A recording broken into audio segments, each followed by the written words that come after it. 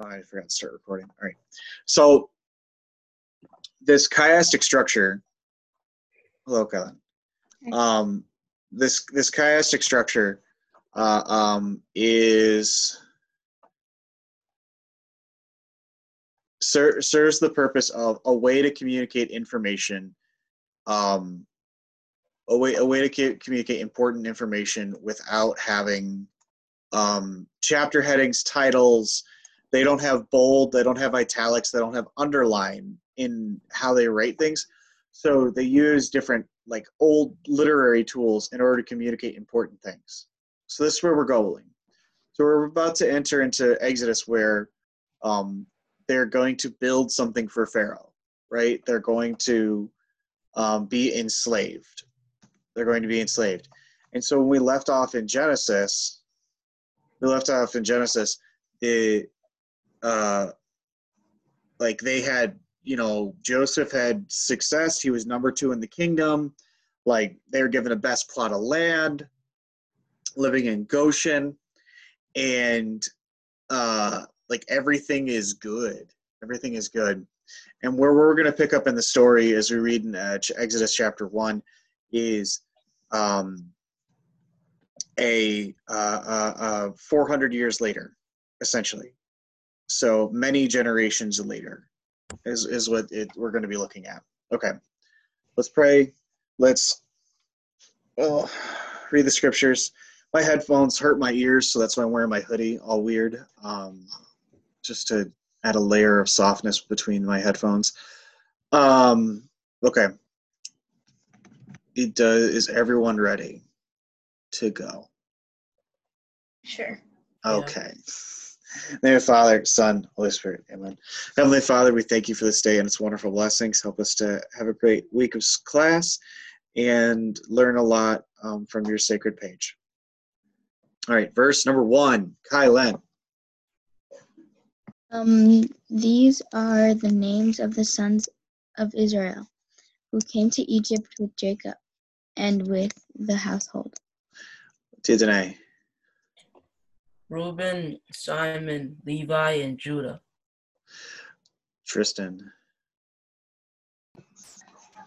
Issachar, Zebulun, and Benjamin. Cecilia.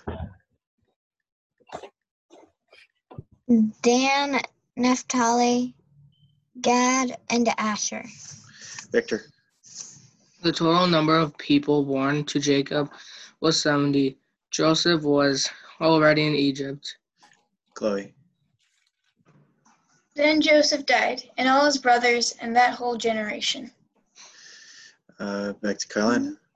Now a new king arose over... No, 8, or not 8, 7. 7? Oh. But now the Israelites are fruitful and prolific, and multiplied and grew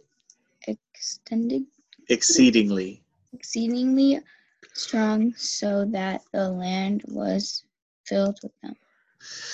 Right, Tidonay. Now a new king arose over Egypt, who did not know Joseph. Tristan. He said to his people, "Look at the Israelites. People are more numerous and more powerful than we."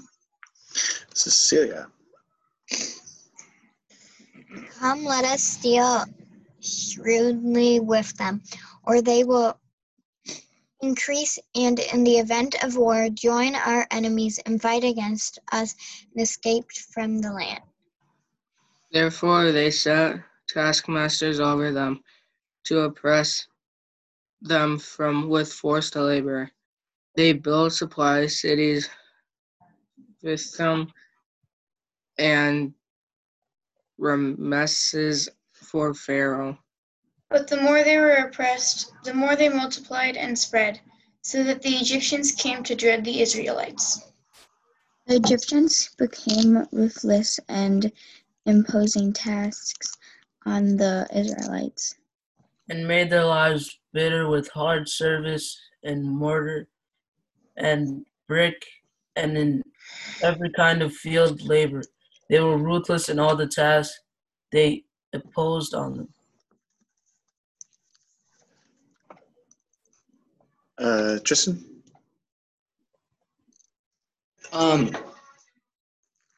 Wait, what number? 15. Oh, the king of Egypt said to the Hebrew midwives, one of whom was named Shipra, and the other Puah. What? Oh, that's Victor? Wait, no. Oh, It's Cecilia. Cecilia.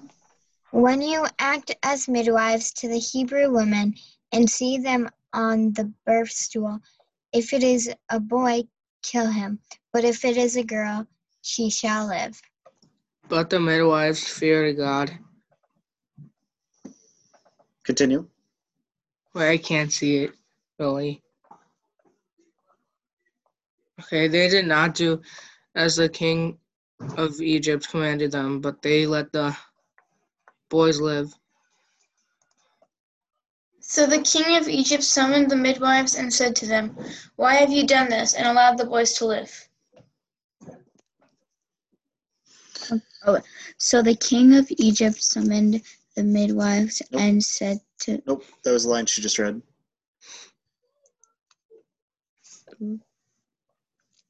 the midwives said to Pharaoh, because the Hebrew women are not the Egyptian women, Or not for- like the Egyptian women. like the Egyptian women, for they are vigorous and give birth before the midwives come to them. So God dealt well with the midwives, and the people multiplied and became very strong. And because the midwives feared God, he gave them families. Then Pharaoh commanded all his people, every boy that is born to the Hebrews you shall throw into the Nile, but you shall let every girl live. Heavenly Father, we thank you for this day and its blessing. Help us to understand the scriptures so that we may live it more fully today and every day. Amen. Father, Son, Holy Spirit, amen. Okay. So, beginning of this, just a review, in case you forgot the book you just read, this is what happened in the previous book. So it's kind of like it surmises, Joseph, and they're all moving to Egypt, and there were 70 of them, right? Okay, so there's 70 people. So from Abraham and one, all of a sudden, a couple generations later, there's now 70.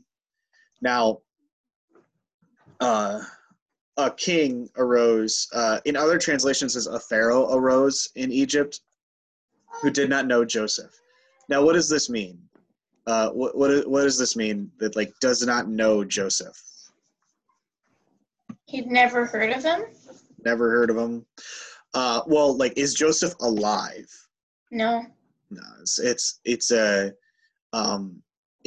the knowing is not just he didn't necessarily meet him or anything else because he's generations old, but Pharaoh from days of old and Joseph, they had a deal.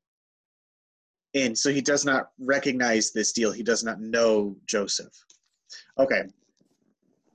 And then they're growing numerous and they're having a bunch of kids and they're like, uh-oh, they're going to outnumber us and we're going to, and it's not going to be good for us, essentially. It's not going to be good for us. And so they deal shrewdly with them, which is kind of dealing in bad faith or making or not doing well. And they set taskmasters over them to oppress them with forced labor. So basically they put them in slavery. They enslaved them.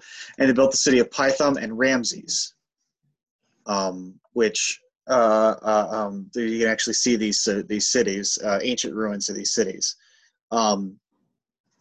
But despite that, they still continue to have many kids, and they continue to oppress. The more they have children, the more they get oppressed, right? Because what was God promise to Abraham, right? This all goes back to the Abrahamic promises. Your descendants will be as numerous as the Stars. stars. Okay, so God's doing this for the Israelite people. He's actively, like, they are becoming numerous. All right. Then the king in Egypt said to the Hebrew midwives, does everyone know what a midwife is? Yeah. Yes, one people, other people shake head, no. No. Mm-mm. Okay. A midwife is a woman who helps a mother give birth.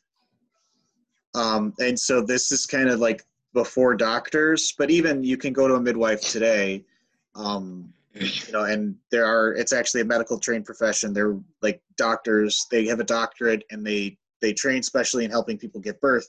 And so you can go to a midwife and have them as your doctor when you are going through pregnancy.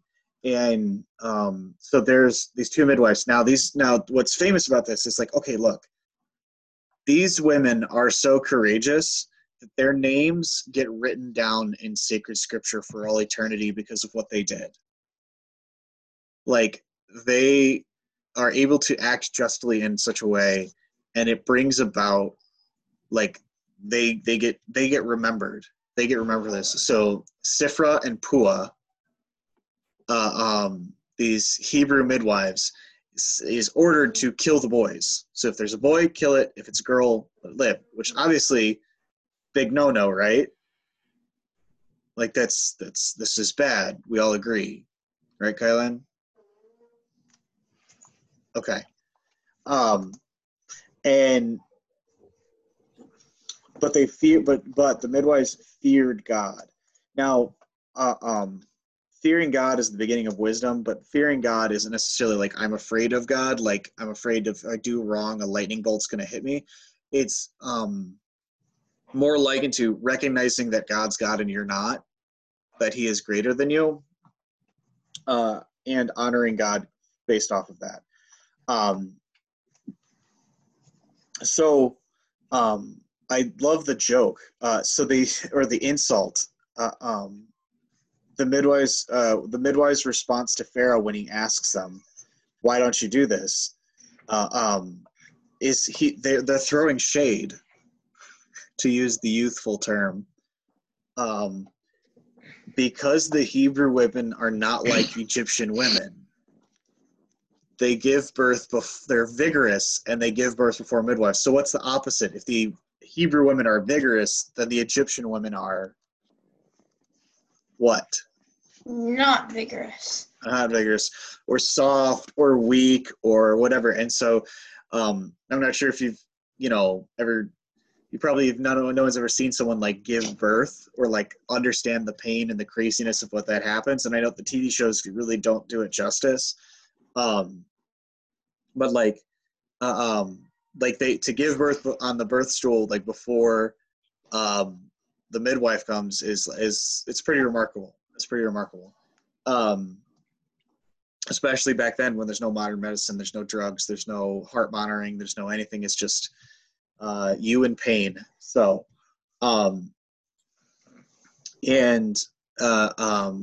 they are able to like make fun of the Hebrew or the Egyptian people to Pharaoh's face in a certain way. And then God blesses them with faithfulness by writing their name in this book, as well as he gave them families, so they were able to have their own children. So like this proliferation continues.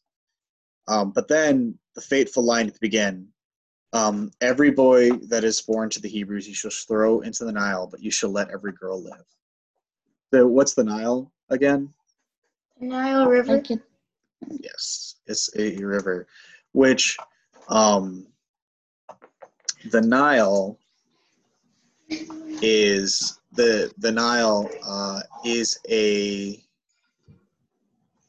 dedicated to potentially two gods, or several gods.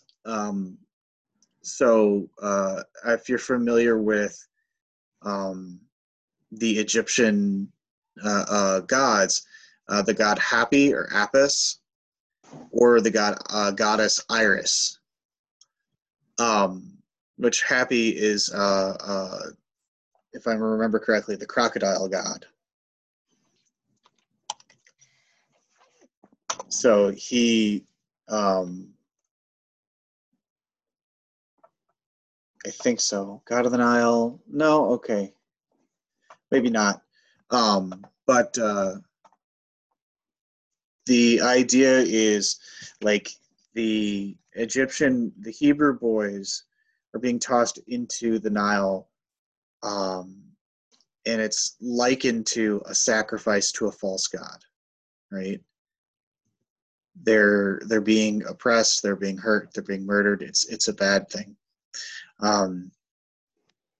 and because the Nile is the lifeblood of the Egyptian people. Now, do you guys know the first plague? What's about to happen? Does anyone know the first plague ahead of time? What happens to the Nile River? Cecilia? It turns to blood. Turns to blood. And I think it's kind of poetic that the Nile River turns to blood because they toss the Hebrew boys into the Nile. Also, when we see water, what sacrament do we usually think of? Baptism. Baptism. So there's a type of baptism. And we just saw, what was Sunday yesterday? What special Sunday was yesterday? Anyone? The Sunday after Easter. Used to be called Low Sunday. It used to be called Low Sunday. It's Divine Mercy Sunday. Divine Mercy Sunday. So, does anyone know the Divine Mercy image? Man, you guys, wake up. I'm awake. Okay. Screen share. All right, Divine Mercy. Saint Faustina, Jesus appeared to her several times. She wrote a book about it. It's called The Diary of Faustina. And one of the things is this painting was made based off of her vision. And we get the Divine Mercy Chaplet, which uses a rosary to say some prayers where it's, Eternal Father, I offer you the body, blood, soul, and divinity of your dearly beloved Son, our Lord Jesus Christ, in atonement for our sins and those of the whole world. And then on the Mary beads, they say, for the sake of the sorrowful passion, have mercy on us and on the whole world. And so on Easter, you start on Easter and you start saying a Divine Mercy Chaplet novena, which is like 9 days of praying this chaplet. And then you celebrate Divine Mercy Sunday yesterday. So Divine Mercy, there's 2 rays of light coming out of Jesus's heart. And what are they? It's the same. They represent what came out of Jesus's side when he was pierced on the cross. Blood and water? Yes. Blood and water. And what's crazy is the idea is, so blood and water gush forth from the heart of Jesus as a font of mercy for us. So we see with this Nile these images of blood and water as well. And what we're going to be reading later is, okay, so now the order to kill all of the children are there, but we'll be reading the birth and youth of Moses. So Moses, we have to pay attention to who Moses is, because he's an extremely important character. Jesus is referred to as the new Moses. So if Moses is important, we got to understand how Jesus surpasses Moses in a lot of ways. So Moses sets him up for stuff, but then Jesus surpasses him in infinite ways. Okay. So I if you can read chapter 2. Read chapter 2 for homework to prep yourself for when we read it as a class. So we'll be able to understand. And then with the rest of our time, my plan was to just answer any homework questions that you guys may have had about the previous homework. Well, I'm wondering, it says it's due Friday. Yeah, because I gave it to you guys late. I extended the due date, so to give you more time. But I haven't necessarily seen. I haven't done and updated my gradebook fully, but I haven't necessarily seen homework from previous weeks from you guys, from some of you guys. So, what's going on there? Anyone? I'm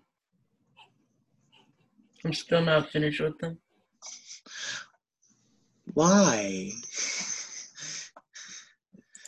I don't know. Okay.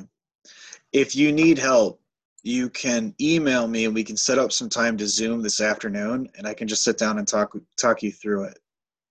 So if you're having trouble with any of the homework, just shoot me an email and then we'll set up some time. And if we want everyone who hasn't gotten their homework done or is having trouble, maybe we should just get you guys together and spend some time this afternoon just working on the homework together. Because otherwise, if you don't turn stuff in, I have to fail you. Like, just like it's just going to be what it's going to be. But I'm trying to give you every opportunity to get your stuff in. All right. Mm.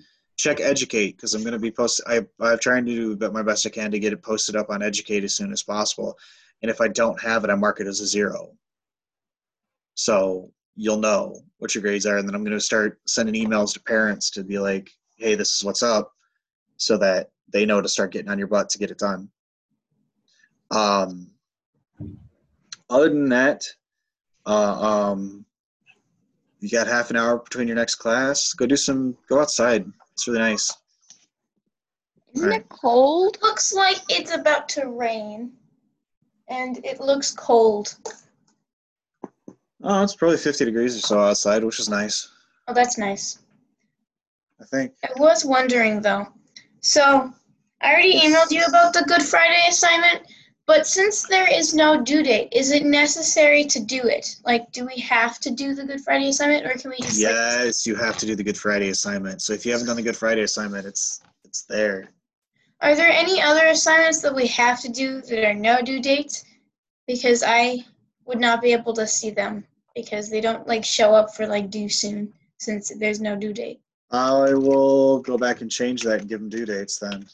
If that's what's No! up. How hard is it to watch a video? It's half an hour.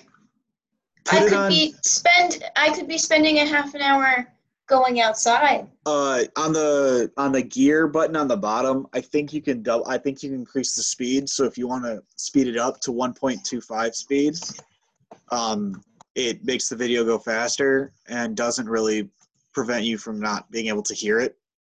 So I know some people who watch stuff on double speed. Wait, you can do that? On certain things, YouTube definitely. So on YouTube, you can watch stuff from 1.25 speed, 1.5 speed, 1.75 speed, or double speed. Oh. And if as long as someone doesn't speak very quickly, and they're very clear, you can hear everything that they're saying. So if it's someone who's just doing a vlog or talking, you can get through it really fast. So if you ever needed to go back and listen to this lecture, to this class, when I have it posted on the podcast, you can go listen to the podcast and listen to it on double speed. And you could re-listen to the whole class and relearn it if you needed to. Also look out for the study guide for the Genesis test. So, because that's happening.